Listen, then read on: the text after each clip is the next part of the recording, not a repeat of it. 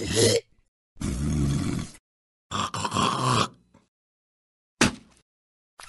it's time for another edition of Spitting Loogs with ESPN's Tom Luganbill. I'm Lance Taylor from the Next Round right here on Disrupt the Media. Like, subscribe. It is always brought to you by our friends at MyBookie. Use that code NEXTROUND. Secure a first deposit bonus on the house at mybookie.ag. So last week you're in BC for the Red Bandana game. That's an awesome story. A lot of people have never heard the story. I don't know if you want to cliff note it for us. Dude's mom talks to the team before the game, and they played their asses off. Outside of penalties, they should have won the game. You're right. They did, and they should have won the game. And we should acknowledge the Red Bandana game. Wells Crowther was in the South Tower on 9/11.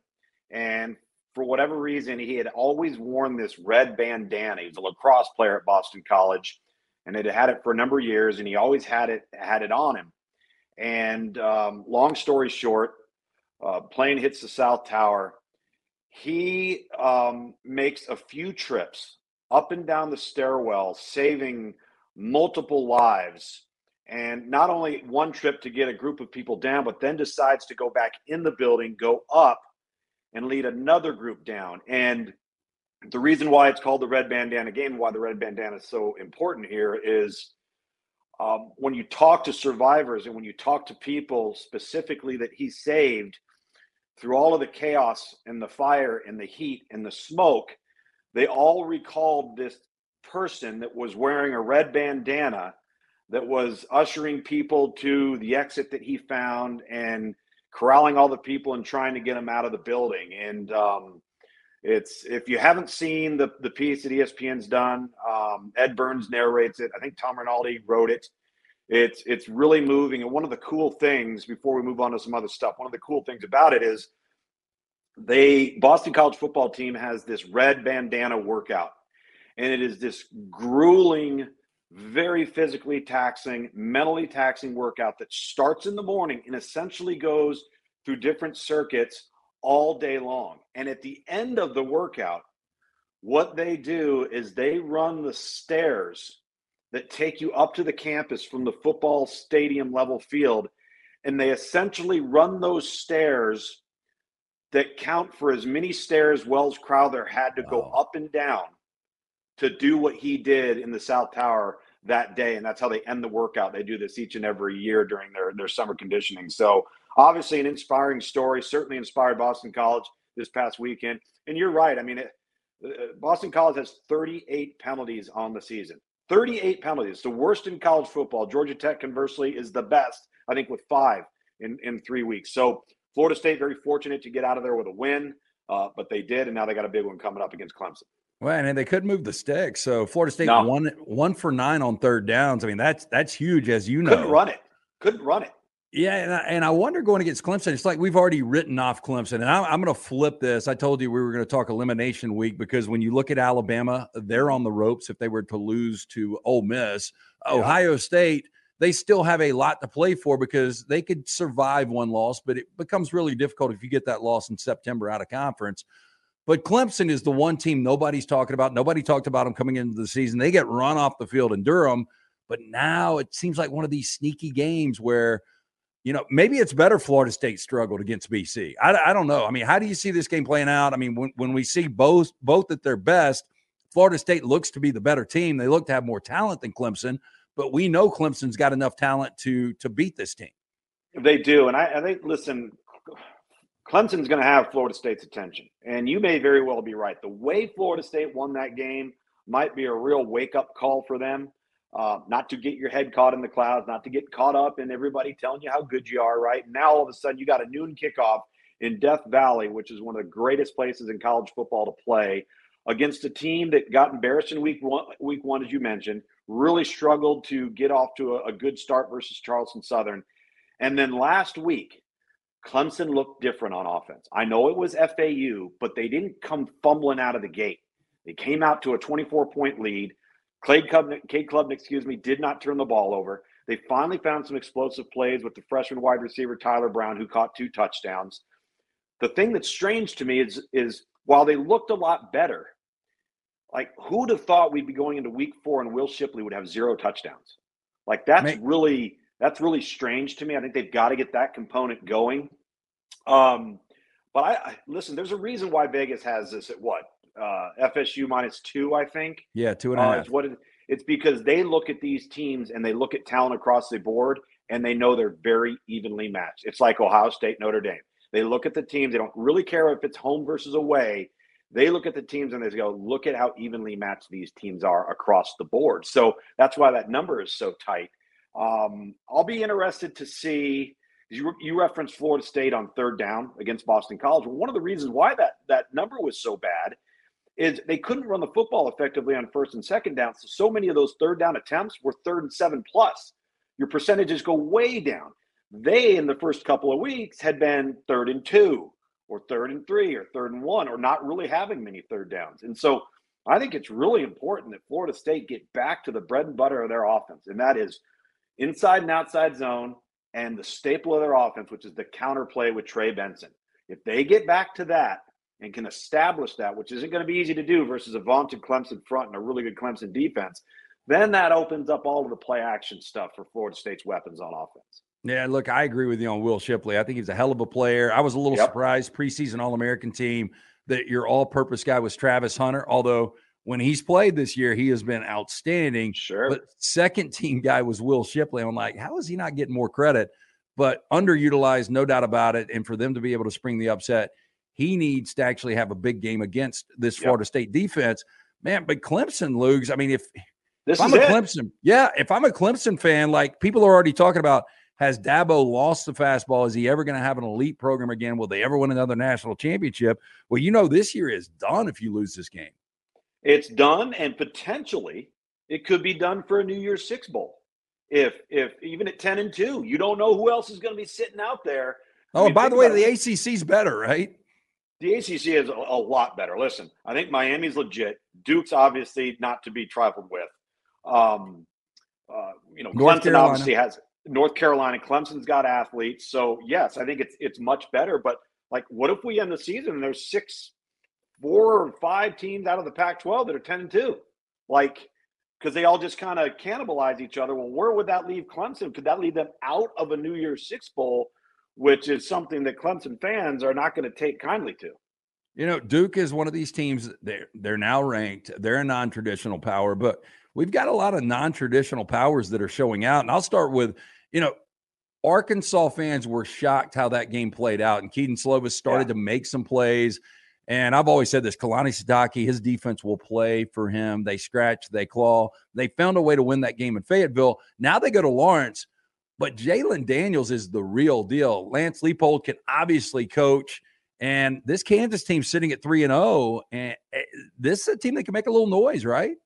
I think so. I mean, if you start to break down the Big 12 right now and you remove Oklahoma and Texas from the conversation, who would you say is the best team in the Big 12? I would have said Kansas State before what I saw this past Saturday. But now I think you can make an argument that Kansas could be that team. You can. I think Jalen Daniels is so dynamic, and he's such an underrated passer of the football, right? I think sometimes he gets labeled as just dual threat runaround guy, but when you watch him, he can flat rip it, and they're a power running team. That's the thing. Lance Leipold going all the way back to Wisconsin Whitewater. And I was sharing this with Ryan Brown earlier in the week. I did a lot of those Division III Stag Bowls when he was there every single year. And nothing has changed. They are physical, tough, lunch pail type kids that are going to run the football. The difference is he's got a quarterback unlike any quarterback he's ever had at any of his previous stops. So I think that makes them really dangerous. I want to go back to Duke for a second, too. We were talking about Will Shipley not having a touchdown. How about Duke being 3-0 and Riley Leonard, as good as he is, has thrown 1 touchdown? 1. That's it. I mean, that's crazy. Trust me, I've got him on my college fantasy team. He's one of my quarterbacks. So I know that, but I tried to tell Dunaway this week. I was like, Riley Leonard could be the 4th or 5th quarterback taken in next year's draft. Yep. I think he's a legitimate NFL talent. Now, they don't believe me when I say this, but just watching him. Yeah, I mean, he's better than Daniel Jones was at Duke. And I think he'll stay another year, which he needs to do. Do you think he might transfer out? I love Mike Elko, and I don't wish that on any program. But if I'm Alabama and Auburn, he's a Alabama kid. I'm paying him whatever he wants. He's heavily tampered with. Let's just say that. Okay. I believe I'll say this. Thank goodness for the one-time transfer rule if you're Boston College. Because if you could transfer twice, that Thomas Castellanos kid would be the most highly coveted tampered quarterback in the country. I didn't know anything about him. I really didn't. Diet Kyler Murray. Dude, that guy can play, man. His ability to run around. Yeah. Dude, if he would have just stuck around at UCF, can you imagine what he would have been for Gus Malzahn after John Rice Plumlee leaves? Holy smokes. Yeah. That's pretty nuts, man. But I forgot where we were going. We were talking the non-traditional powers. Yeah, non-traditionals. Another one of those Syracuse. Dino Babers, I mean, we saw a really good year at Bowling Green. We saw a really good 10-win season just a couple of years ago where they beat Clemson. Garrett Schrader's a quarterback that SEC fans are familiar with. The defense plays extremely well. I mean, where is Syracuse in the mix when we talk about ACC?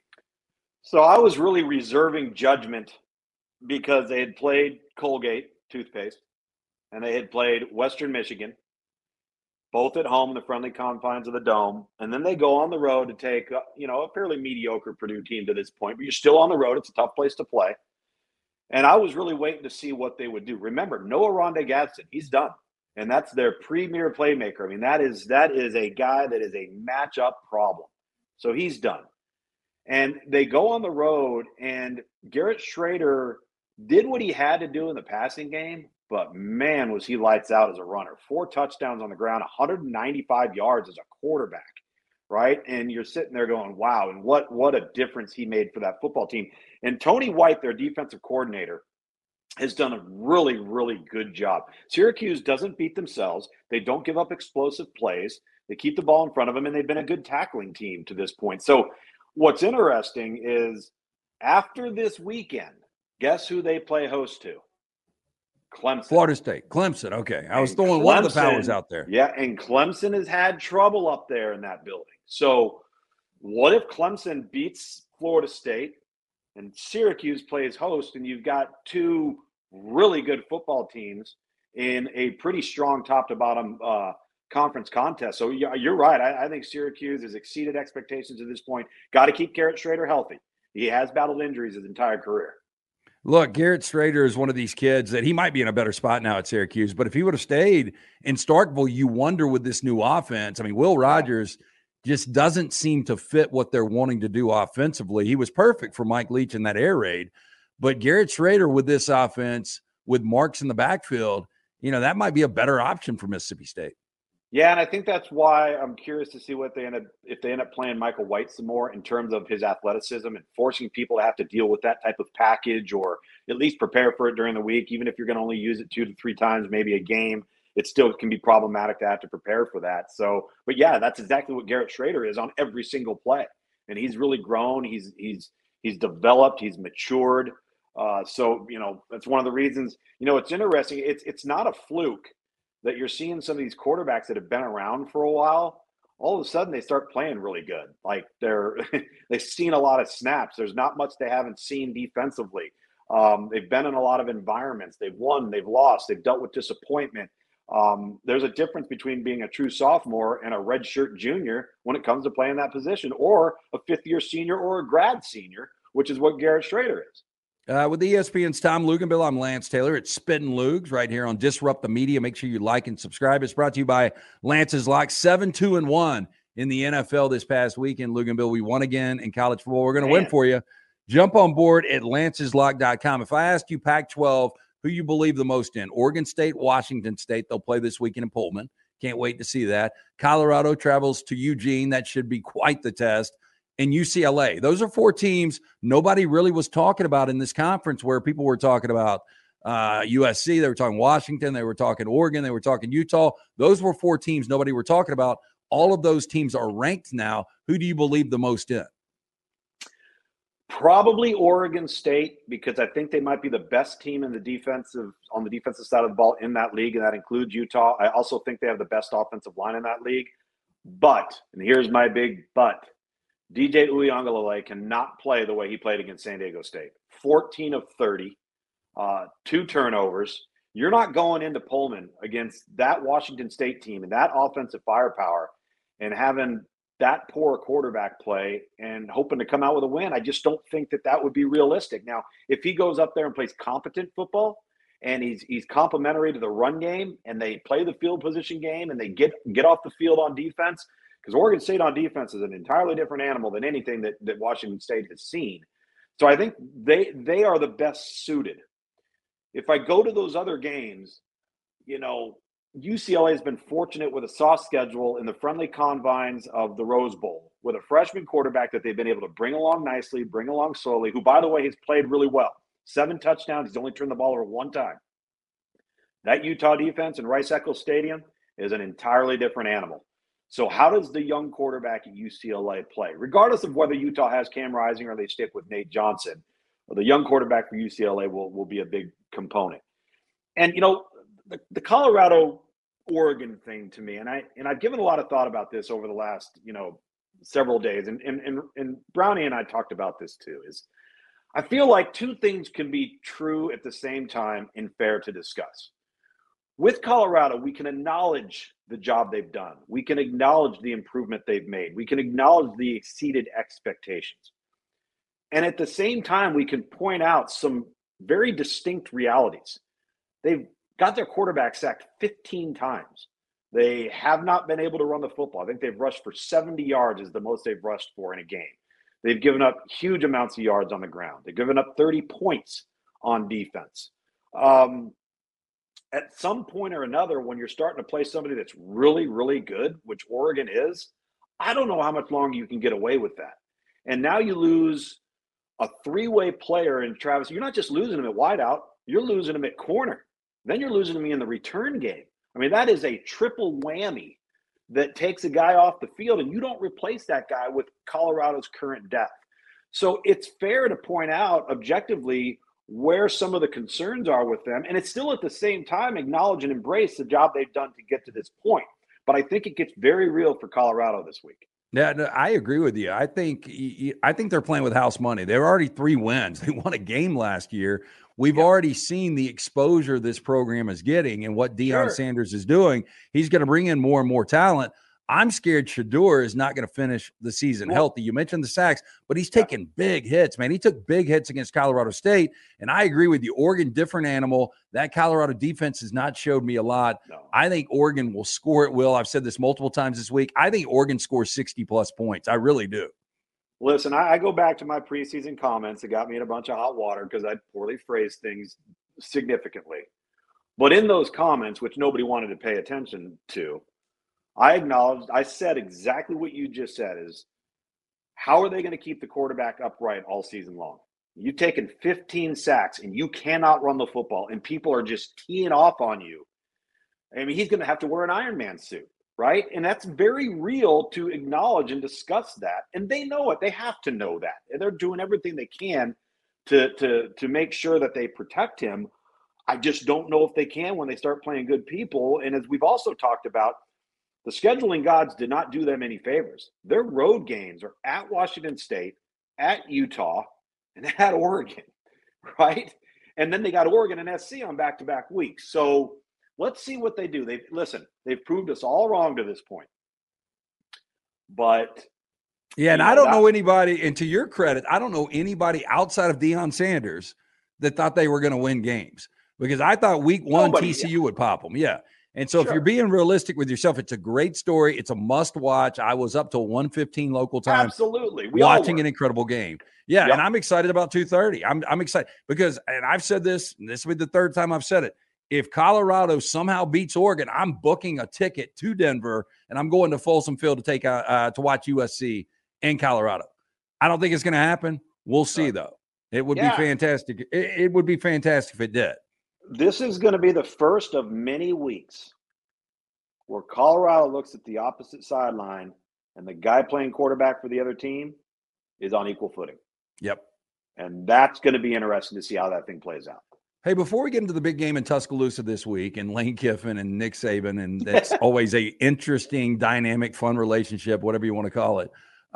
Kentucky, they're 3-0, another one of these non-traditional powers.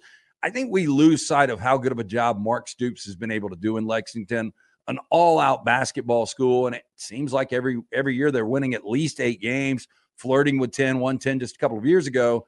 They've got a quarterback in Devin Leary. They really haven't played anybody yet. They're going to take on Vanderbilt, Nashville. They should win that game going away. But where are you on Kentucky this year? So a few years back, I had been quoted as saying that I thought Mark Stoops was the best, currently at that time, the best program builder in college football. In an era where very few people have the patience to give you time to build a program. I think it was 2-10 when he took it over. And they just incrementally got better. And as they incrementally got better, the university started saying, this could be a major revenue cash cow for us. How about as we get better, we start investing to continue to get better? So what do? Renovate the stadium. They built them a brand new football operations center. That's something that was 25 years overdue. A brand new indoor practice facility, which they did not have. 2 outdoor turf fields and a whole nother practice area of grass. And as the program has gotten better, they started investing. That guess what? Now all of a sudden recruiting starts to go up because they're seeing a difference in what the university is investing. And it's just this vicious cycle.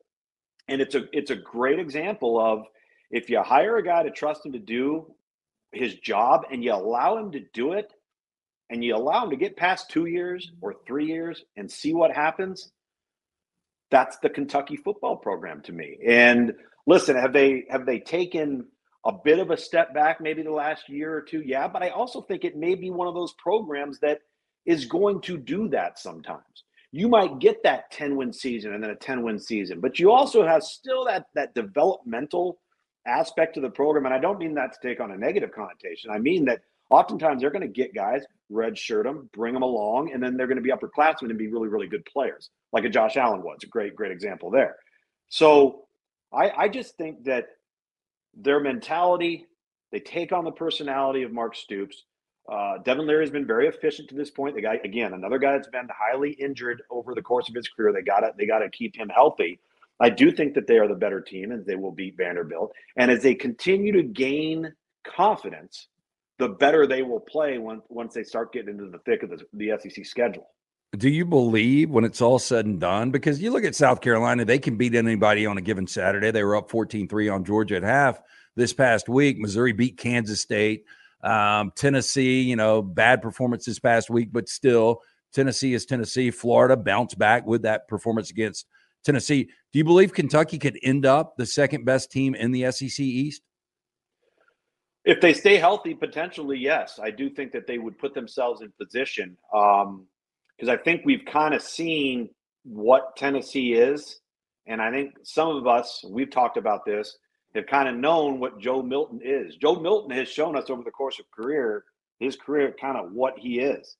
South Carolina, can they develop the consistency as a program, quarter in and quarter out? Not just play a half, not just look good for a series, but Shane Beamer's ball club getting that consistency throughout the course of a game and then taking it to the next game. Don't know the answer to that question yet either. So the kind of the team in all of this, you sit there and you scratch your head and you go, are we undervaluing Florida? Like, I know that Tennessee didn't play great football, but that was an entirely different football team than the one that played in Salt Lake City. I mean, it was a tale of two different teams, which is a credit to Billy Napier and the fact that he has that team believing and did not let them go astray and go off course and believe all the negativity and then just fall apart, right? So I was impressed with them the other night. And what if they start to gain momentum? I kind of feel like they're in a similar position to Kentucky, where if they stack another one, all of a sudden the confidence goes up. They stack another one, the confidence goes up. And now we're talking about a different team 4 weeks from now. Loogs, the Alabama fan base, I think, are scared. There is a possibility this could be the worst season under Nick Saban since his first season in 2007. And it gets real this weekend when you take on Ole Miss.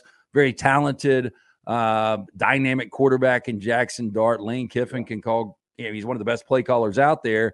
And he's been poking the cage a little bit. First off, terrible performance from Tyler Buckner and Ty Simpson this past week in bad conditions, but it was just awful offensive football to watch. Do you think that right now Ole Miss, with that confidence, Do they give Alabama major problems on Saturday? Potentially. I think there's a couple of things to look for. Let's start offensively with Alabama. I do firmly believe that they're going to have to make some tweaks around the run game that incorporate Jalen Milroe as a designated runner, where he is a part of the run game. It's not just a zone read where he keeps it, but you have quarterback lead, quarterback counter. You move the pocket, all of those sorts of things. Like I look at that offense and I say, okay, well, what would be a good approach to maybe trying to correct it or get the most out of Jalen Milroe? And I think back to Bobby Petrino when he had Lamar Jackson. He had never had a quarterback like that before. And if you notice, he adapted and evolved with what Lamar Jackson did best, at least early on in his career. And then all of the other things came off of that. Bootlegs, nakeds, quarterback designed run, all of those sorts of things. I do think that has to be a big part of the offense. So I'm very interested to see how they come out offensively and if there's any noticeable differences in approach. Now, on the other side for Ole Miss wants to go 100 miles an hour. If they could, they would run a play every 13 seconds. That's their goal. The problem is when they get off schedule and can't do that, they come down to earth. And all you have to do is go back and watch the Tulane game. Tulane got them out of sync. And when Ole Miss struggled to get first downs, all of a sudden, they couldn't go fast. And now it played into Tulane's hands, and Ole Miss wasn't Ole Miss on offense. It was when you were standing, as I was, standing there on the field watching it, it was like Ole Miss didn't know what to do when they weren't dictating terms to the defense. Now, last week, they got after Georgia Tech and still were able to do it without Trey Harris, did it without Quinshon Judkins in the run game. He's still a little bit banged up. But they were able to go fast and maintain that level of play. So they were, again, dictating terms to the defense. And Jackson Dart took up the slack that they lacked from Quinshon Judkins in the run game. And then he goes and has a great day on the ground with his own legs. So can Alabama get Ole Miss to slow down, which is not what they want to do? I'm going to pay close attention to that as well. So Lane Kiffin poking the cage again, talking Kevin Steele's not really calling the defense. It's T-Rob. And Nick Saban debunked that. He said it's not true. It always seems like Lane Kiffin, this is such a big game for him against Nick Saban. And you just wonder, I mean, look, you played at this level. You coached at this level. Is there something in the locker room that these players galvanize for a guy like Kevin Steele? They know what Lane Kiffin is saying. And could this be bulletin board material for these guys? No, because quite honestly, I don't think the players care who's calling the plays. So whether it's T-Rob, whether it's Nick Saban, whether it was Pete Golding before, or whether it's Kevin Steele, the players are so much more focused on what's being called and executing that I think we're giving the players too much credit for acknowledging, oh man, they're saying that our coaching staff's not calling it the way it's been publicly portrayed. Who cares? I don't think the players care. They've got other things they need to be focusing on, like getting to the quarterback, creating sacks, creating pressures, not giving up explosives. That's far more important than anybody in that locker room worrying about what a coach from another team is saying about whether or not a certain coach on their staff is calling plays. It's Spittin' Loogs with ESPN's Tom Luginbill. Disrupt the Media. Like, subscribe. Is brought to you by MyBookie. Use that code next round. Secure. First deposit bonus. It's on the house. MyBookie.ag. We always talk entertainment here on Spittin' Loogs. So last week I put you onto the Barkley Marathons. If you're a runner, you loved it. I thought it was fascinating to begin with. Did you like it? I loved it. Well, I mean, I texted you that night, and my wife and I are sitting there on the sofa, and we're looking at each other.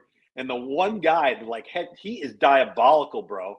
I mean, that guy is sociopathic. How is he running the streets, man? How is that guy loose?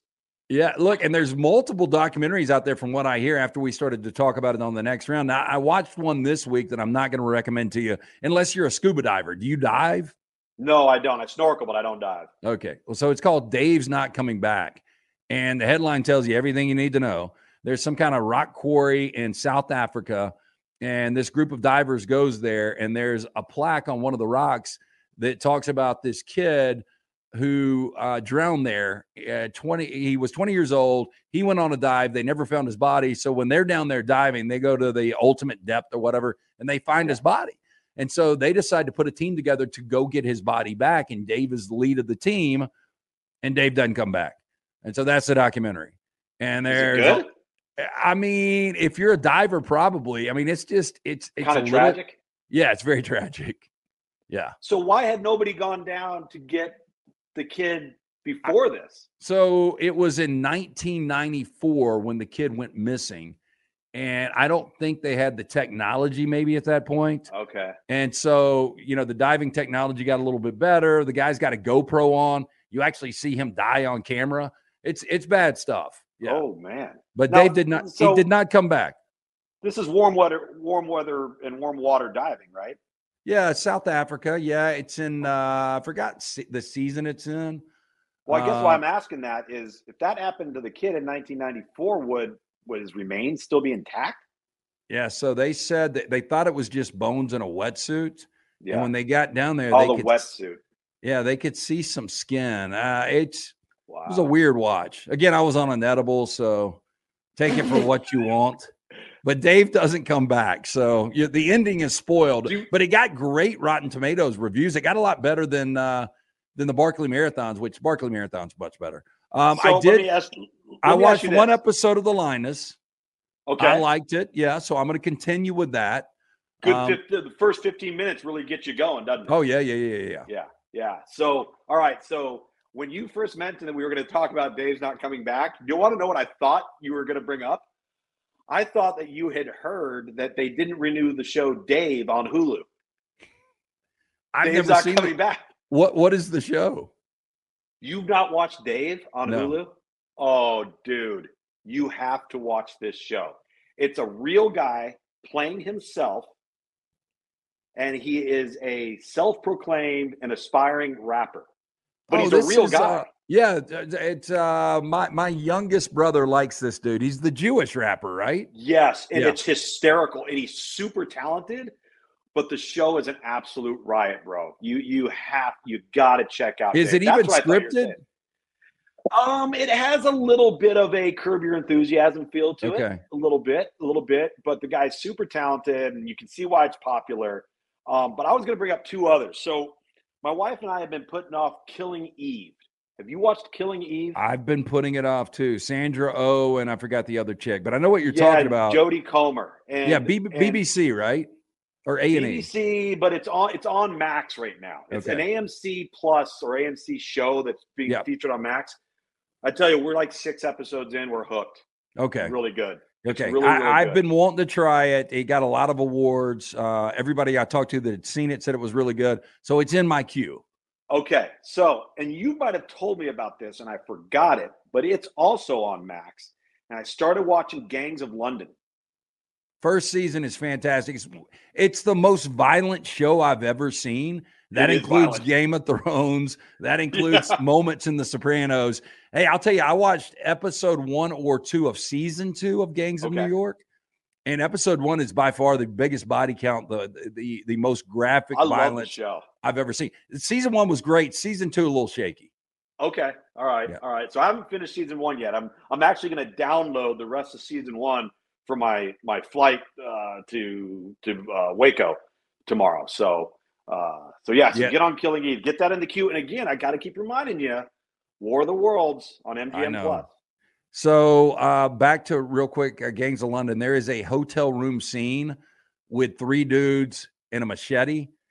It is just, when you get to that, I think it's like episode 8 or 9. It is incredible. By the way, speaking of that, Killing Eve is super violent. Super violent. Okay. Yeah. You know what? I think I'm going to try it tonight. Try it. It's good, man. I'm telling you. And get through that first episode and into the second, you're going to be like, all right. Okay. I mean, Mad Men first episode for a lot of people was tough. Very slow. Breaking Bad was tough for some people. You got to be able to push through that. So Mad Men for me, like it took me like 5 or 6 episodes to buy into that. Like it was really slow. Breaking Bad, I was in immediately. The Wire, in immediately. Yep.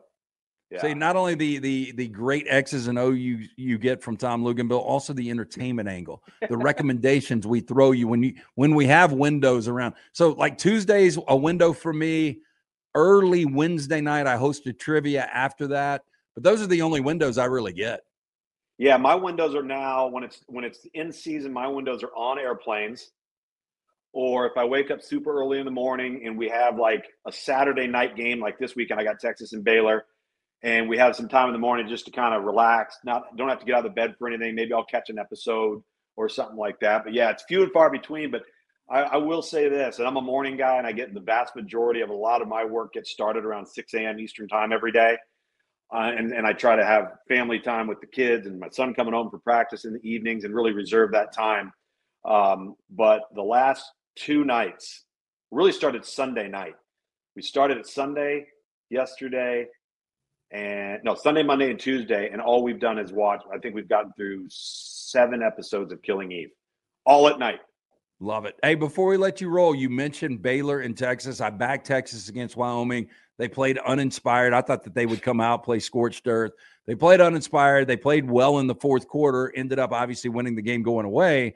Now they head to take on a Baylor team that without Blake Shapen, I mean, watching the Sawyer Robertson kid against Utah, didn't think he was good. He didn't look good last week. What's the update? Is Shapen coming back anytime soon? The word is he's not going to be ready. We're expecting to see Sawyer Robertson, and I would agree with you. Baylor can run the football, and Baylor can play defense, but Baylor has not been able to create any explosive plays on offense. And against a school like Texas, if Texas decides to come out hot, then that's going to be problematic for Baylor. But Texas, outside of the Alabama game, and really early on in the Alabama game, it wasn't ideal, but the Utah game, the Rice game and the Wyoming game were just – I've gone over the Wyoming game 3 different times now, and I'm trying to convince myself that is the same quarterback that went to Tuscaloosa and beat Alabama. It's mind-boggling to me. And so Quinn Ewers, for me, is a bit of an enigma. I almost feel like if the game's not on a national stage or there's not like everything in the world riding on it, he kind of goes on cruise control. It's weird. And I'm actually going to ask Sark that question when we meet with him. Is there something happened with him mentally or from a psyche perspective that is just different? And because they got to get out of that funk or they're going to lose to somebody. Yeah, that'll definitely get you beat. So what kind of weather are we expecting? You know, we had the hurricane. I mean, again, bad weather follows Lugan, but we have a dust storm. We got anything going on in Waco? Well, because it's prime time, I'm hoping like we'll be past the like thunderstorm stuff that can cause a delay, and we flat out lucked out. What ended up happening this last Saturday? Hurricane Lee was supposed to hit the coast of Massachusetts on Friday night and go well into the day on Saturday. Like we were worried about our flights getting affected going home. We woke up Saturday morning, and it turned out that Lee went straight up the coast into like Rhode Island and then up to Nova Scotia. So we had a little rain before kick, pretty high winds, and all of a sudden it was noon Eastern. We kicked, and we didn't have a drop of rain, and we had moderate winds. It was easy. So somehow I avoided one for the first time in my 10 years on the field. Awesome. Hey, again, Spittin' Loogs, like, subscribe, disrupt the media. Tom Luganville, ESPN, best in the business. Always appreciate it, man. Safe travels. We'll talk to you next week. You too, man. Have a great week. Always fun.